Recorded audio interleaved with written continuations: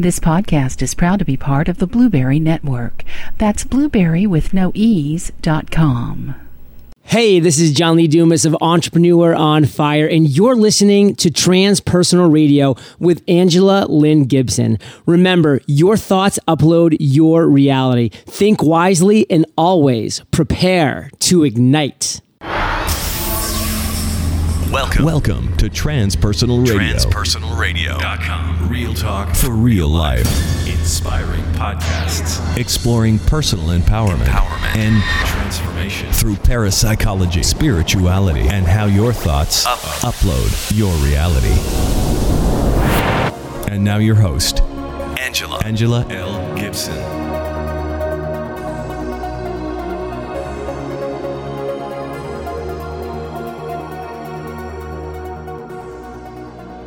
Today's podcast is brought to you by Audible.com.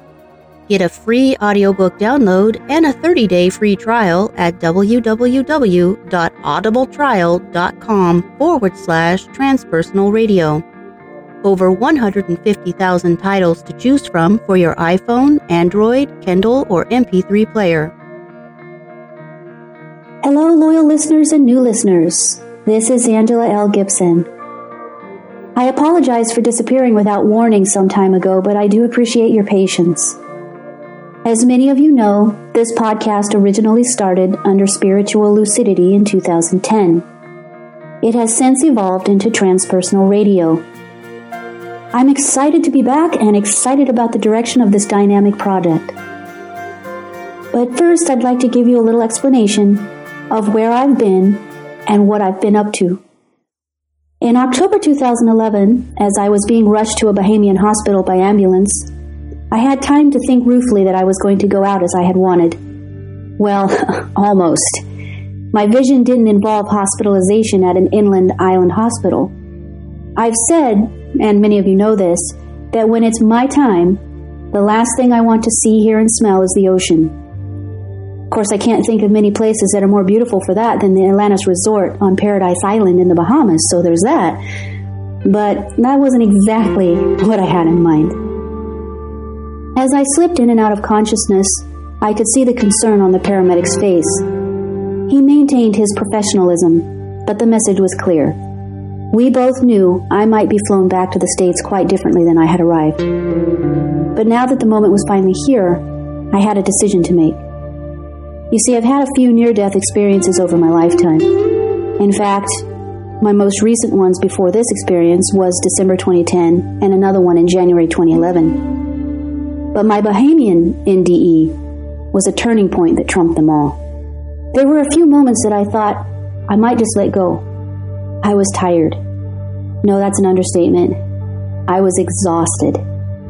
I'm talking about a bone-weary exhaustion that no rest can remedy. And letting go would bring peace. In the end, I decided not yet. I have work to do. But things were going to have to change in a big way. When I returned stateside, my first course of action was to leave the ranks of the millions of U.S. citizens who are medically uninsured or underinsured. Luckily for me, that happened within days of my return. My ambulance trip in the Bahamas was 27th of October, 2011.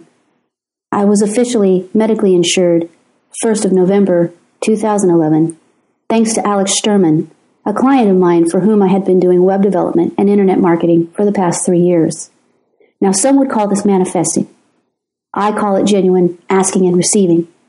There is a difference, and I'm going to talk about that in some future podcasts. But for now, let's just say that Alex was one of my guardian angels.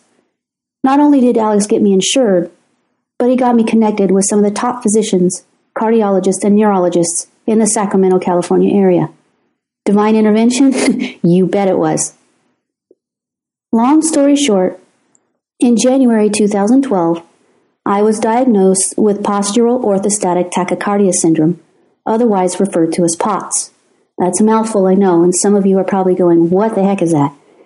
Well, basically, POTS is a form of dysautonomia, and in non-fancy terms, basically what it means is that my autonomic nervous system, the nervous system that's responsible for all the body's automatic functions that you shouldn't have to think about, like your heart rate, breathing, body temperature, digestion, pupil function, and perspiration, doesn't function properly. As an example, my resting heart rate was consistently 100 beats per minute. And when I would go from a lying position to a sitting or standing position, my heart rate would be up to 180 beats per minute. As you can imagine, this was a very serious situation. In January 2012, working with a team of cardiologists, I was put on a beta blocker called metoprolol, and I started to get my life back. Things were looking up, and I hadn't felt this good in years. And let me tell you, that is by no means, or any stretch of the imagination, an understatement. Because prior to this, I was literally bedbound, I was housebound, I couldn't do anything. Getting started on the beta blocker allowed me to start semi-functioning again and start getting back on my feet. I continued to do pretty well until April 2012, when I once again was on my way to the emergency room. You see, in this case, I had been suffering from a severe pain in my right temporal lobe that was radiating into my right eye. And this all started on a Monday evening. I had also noticed some dysfunction of my left hand. I couldn't grip or grasp objects, and a couple days prior to that, I had been slurring my words, and I had been doing a little bit of slobbering. It almost seemed as if I had been drinking, which of course I hadn't. I had ignored all of this as just because I was really tired, and I was still healing from all the other challenges my body had been through the past few years. However, the next morning, I still had a slight headache, and then suddenly, without warning, I lost all ability to speak, and my entire left side became paralyzed to my waist. In addition, my entire face was numb. To say that it was a frightening experience, again, quite an understatement. The ER staff thought I was having a stroke. Of course, I thought the same. After a CAT scan, with and without contrast, an MRI, a spinal tap, and various other tests, I was admitted to the hospital in the neurology stroke unit. To this day, the docs tell me they can't rule out a TIA, or a transient ischemic attack, 100%, which is basically a mini stroke, but they are secure in their diagnosis of complicated hemiplegic migraine, which is a rare neurological disorder that mimics strokes and could, in fact, lead to a stroke in some cases. So now, I was officially diagnosed with hemiplegic migraines in addition to the POTS. I was prescribed a calcium channel blocker called Verapamil, in addition to the beta blocker, to mitigate the frequency and severity of the complicated hemiplegic migraine attacks and reduce my chances of a stroke. By now, I had an entire team of doctors, including 2 neurologists, 2 cardiologists, 2 general practice physicians, and a PA. In September 2012, I was sent to a neurological specialist who had been trained and was considered a top fellow at the Cleveland Clinic. The Cleveland Clinic is renowned for being one of the top neurological hospitals in the nation. After more testing and exams, my new doctor officially diagnosed me with autonomic neuropathy, comorbid with POTS and hemiplegic migraines, specifically idiopathic peripheral autonomic neuropathy. Idiopathic means without known cause. Peripheral autonomic neuropathy is a form of dysautonomia that can cause POTS. Autonomic neuropathy can also cause migraines, so it's all related. In my case, most likely hereditary, a genetic disorder. I have been symptomatic and in and out of hospitals my entire life. With that came misdiagnoses and at times absolute dismissal and a shunning as a head case. I've had my share of doctors telling me it's all in my head, it's stress, it's anxiety, it's panic attacks. Just go away and calm down, you'll get over it. Some physicians have been downright rude. In fact, I overheard one of the ER physicians out in the hallway outside my room during my April 2012 visit say that he thought I was full of BS. Maybe I was just acting because I needed attention because, oh yeah, that's exactly how I would want to spend my day. I don't know about you, but not so much. That was the same day I was admitted because they finally realized, luckily, some of the other physicians, that there was something serious going on. I was hospitalized for a week, and recovery took over a month. I had minor residual effects for up to 3 months. During my hospital stay, I was evaluated by yet another psychiatrist who affirmed that my condition most certainly was not in my head, nor was it coming from a psychiatric condition, that I did in fact have a real condition that needed medical attention. I am so grateful for all the physicians over my lifetime who have sincerely listened to me and tried to diagnose such a rare disorder, even if they couldn't figure it out. And I'm extremely grateful to all the physicians who listened to me and finally did figure out what was happening. You know, it's not surprising that many have become disillusioned and disenchanted with the state of modern Western medicine. Allopathic medicine certainly has its place in acute trauma and care. It is not, however, well equipped to deal with proactive, preventative medicine, nor long-term care, reduction or prevention of autoimmune diseases, illnesses idiopathic in nature, or chronic illnesses. Naturopathic holistic practices, including Chinese medicine and herbal pharmacology, are modalities much better suited to address these issues. However, even this is not enough. In a quest for restoring a sense of balance and health in my physical body, as well as regaining a connection to my spiritual self, I have come to understand that while there are various developments of the world's mystical traditions and spiritual and medicinal practices, there is one basic premise underlying almost all of them. That is a respect and an understanding of the human psyche. My particular condition has followed a course of remission recurrence over the years. That was one of the contributing factors of why it was so difficult to diagnose. What I'm going to say next may be offensive to some. Indeed, originally it was pretty offensive to me. I'm going to tread lightly here, but please, hear me out. It is true that this condition is not all in my head. It is not simply stress, nor is it simply anxiety. It is neither imaginary nor psychosomatic. I have passed plenty of psychiatric evaluations over the years, including all of those required for law enforcement. I have always been given a clean bill of mental health. Those of us who have dysautonomia, or autonomic neuropathy, know intimately the battle we've had to undertake to get physicians to take us seriously and run the necessary tests to persevere in finding answers for the physical symptoms we present with without simply writing us off and sending us on our way. It took me until the age of 43 to be properly diagnosed, so I know full well the frustration of being written off as a conversion disorder case. However, having said that, what if part of it is to do with the psyche? What if the mind is responsible for creating disease from negative thought patterns and repeating viral programming? Okay, now that you've spewed your tea or coffee and you've cursed me out, let me continue. No, really, hear me out and then feel free to disagree.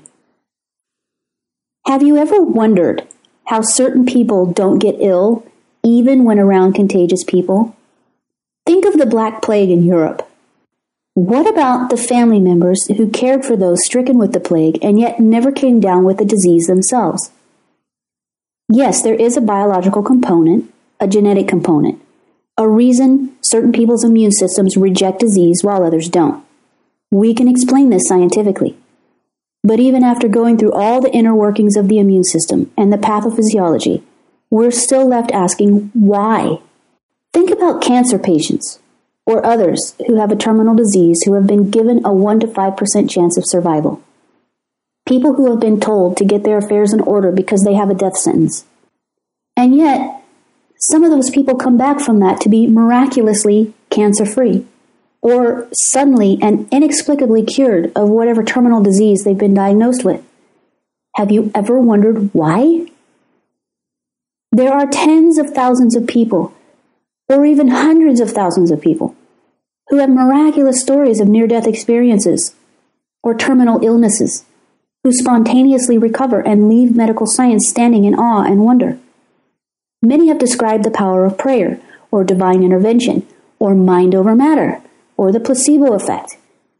No matter what you call it, there's no denying that some supernatural healing is occurring. Don't you want to be one of those cases? I know I do. As I've mentioned already, my condition is most likely genetic. It's still most likely because I have not gone forward with genetic testing at this point, even though I have had 3 different physicians talk to me about it. 1 family physician, and 2 neurologists. What I have is idiopathic, meaning the physicians have now determined that I do have a medical condition that is not just in my head, but they don't know why. There's that mystery again, a missing piece. The physicians are able to treat the symptoms of my condition, for which I am eternally grateful. Believe me, no question about it. I absolutely must have this type of treatment at this time. Allopathic intervention literally saved my life. But none involved still knows the cause. So allopathic medicine is not the end of the story. It's only a piece.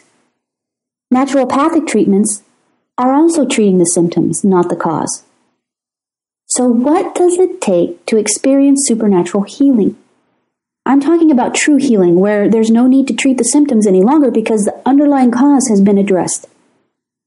There can be no true healing unless we do indeed address the psyche, in addition to treating the body.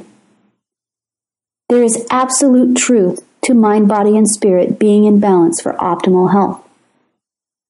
I'd like to explore and better understand why certain people remain healthy even when exposed to environmental conditions that should by all means cause illness. I'd like to reverse engineer why some people seem to inexplicably recover fully even after being given a death sentence. What is this mystery, this secret? That's a mystery I definitely want solved. That's a secret worth being privy to, don't you agree? First of all, if you're under the care of a physician, and or you are on prescription medications, you should continue with that care. What I'm talking about is not to replace the care provided by a licensed medical physician, and you should never stop taking any prescription medication without working with your physician to do so. As of this podcast, I am still taking my calcium channel blocker. Although, in working with my cardiologist and neurologist, and doing a lot of work to transfigure my thought patterns, I have successfully been off my beta blocker for about 9 months. I remain under the care of a cardiologist and neurologist. What I have experienced is that by working in tandem with my allopathic physicians and working with a counselor to transfigure how I process environmental input and past programming, I have gotten to the point where I have experienced supernatural healing that even my physicians see. I get to bear witness for my physician and others. It's cool, right? Now let's think about this for a moment. Do you agree that there actually are and have been cases of spontaneous healing? Perhaps you've even seen one yourself, or maybe you've done it. Whether you call it the power of prayer, or divine intervention, or angels intervening, or mind over matter, or the placebo effect, or the law of attraction, or the power of positive thinking, or a miracle, there are plenty of documented cases where the mind is capable of healing disease. The body and the mind are intelligently designed and interact like a finely tuned machine, and the mind can cause disease or can create supernatural healing. Science teaches us that humans emit an electromagnetic field. In other words, the body emits an invisible yet detectable energy field. Some refer to this energy field as the biofield or the aura. An analogy would be electrons traveling through a copper wire to produce energy in the form of electricity. We are unable to see the electrons traveling through the wire, yet we are able to detect their presence and the end result, which is electricity, by using various equipment such as ohm meters, voltmeters, and oscilloscopes. Similarly, there are tools that can detect the energy movement of the human biofield, even if apparently undetectable by the human eye, although there are some who profess to be able to see auras unaided. My point is that there is no doubt that this energy field exists. Indeed, it can be argued that on a quantum physics level, we are nothing but energy, a light being, composed of particle-wave duality. It is this energy field that can be stymied, causing illness, or manipulated to allow healing. This energy field has been described as an interaction of 7 chakras, or energy centers that flow along meridians or energy channels. Hindus refer to it as prana. Buddhists and Chinese call it qi, or qigong. Islamists, Jews, and even some Christians describe chakras as energy centers connected to major organs, glands, and systems. When these energy centers and energy channels are in a state of homeostasis, with energy flowing freely, a person is in a state of optimum health and vitality. If these energy centers or energy channels are blocked or damaged in some way, this allows for a state of disease, or in worst cases, death. Gibbs' free energy equation demonstrates that death occurs in a biological system when delta G equals 0. In other words, all energy flow in all energy centers has ceased in the mind-body system. The psyche is command central for this chakral flow. Therefore, while allopathic medicine, naturopathic medicine, energy healing, and bodywork can be essential to the healing process, none of these modalities is sufficient without addressing the human psyche as well. Specifically, we need to address the genetic illness or genetic code, or the generational viral patterns being ignorantly passed along from grandparent to parent to child, perpetuating the cycle of illness. If the psyche has the potential to create or miscreate, causing or contributing to illness and disease, then the inference can be made that the psyche is also capable of healing that illness or disease. I've learned a tremendous amount over the last few years about how the psyche interacts with the body, and I understand so much more how to find the source of discomfort, pain, disease, chronic illness, or cancer. I've also learned how to transform and transfigure the viral patterns and eradicate disease from my mental, emotional, and physical body so I can embrace life fully with joy, ready to live my optimum. Don't get me wrong, I still deal with symptoms. This is an ongoing process. It's a continuing process. But I can tell you that I have successfully gone from being bedbound and housebound to being fully active and engaging in life again.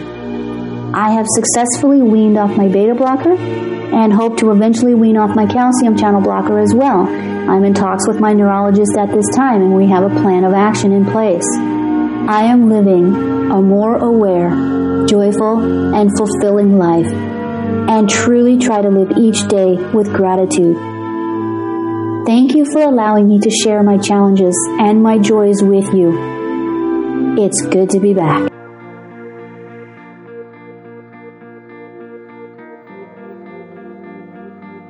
Hey, I want to give a shout out to Steve Schoen, an accomplished professional voice actor and audio producer who created my new intro and outro for Transpersonal Radio. Steve is based out of the Sacramento, California area. If you'd like to hire Steve for voiceover work, you can find him at soundsofmyvoice.com. That's sounds with an S, soundsofmyvoice.com. Steve is also an event entertainer and wedding DJ. If you want to liven up your event with a truly talented and fun personality, check out sacramentoweddingdj.com. You can also find Steve on Facebook. Just go to facebook.com/steve.schoen. That's SCHON. Thanks, Steve.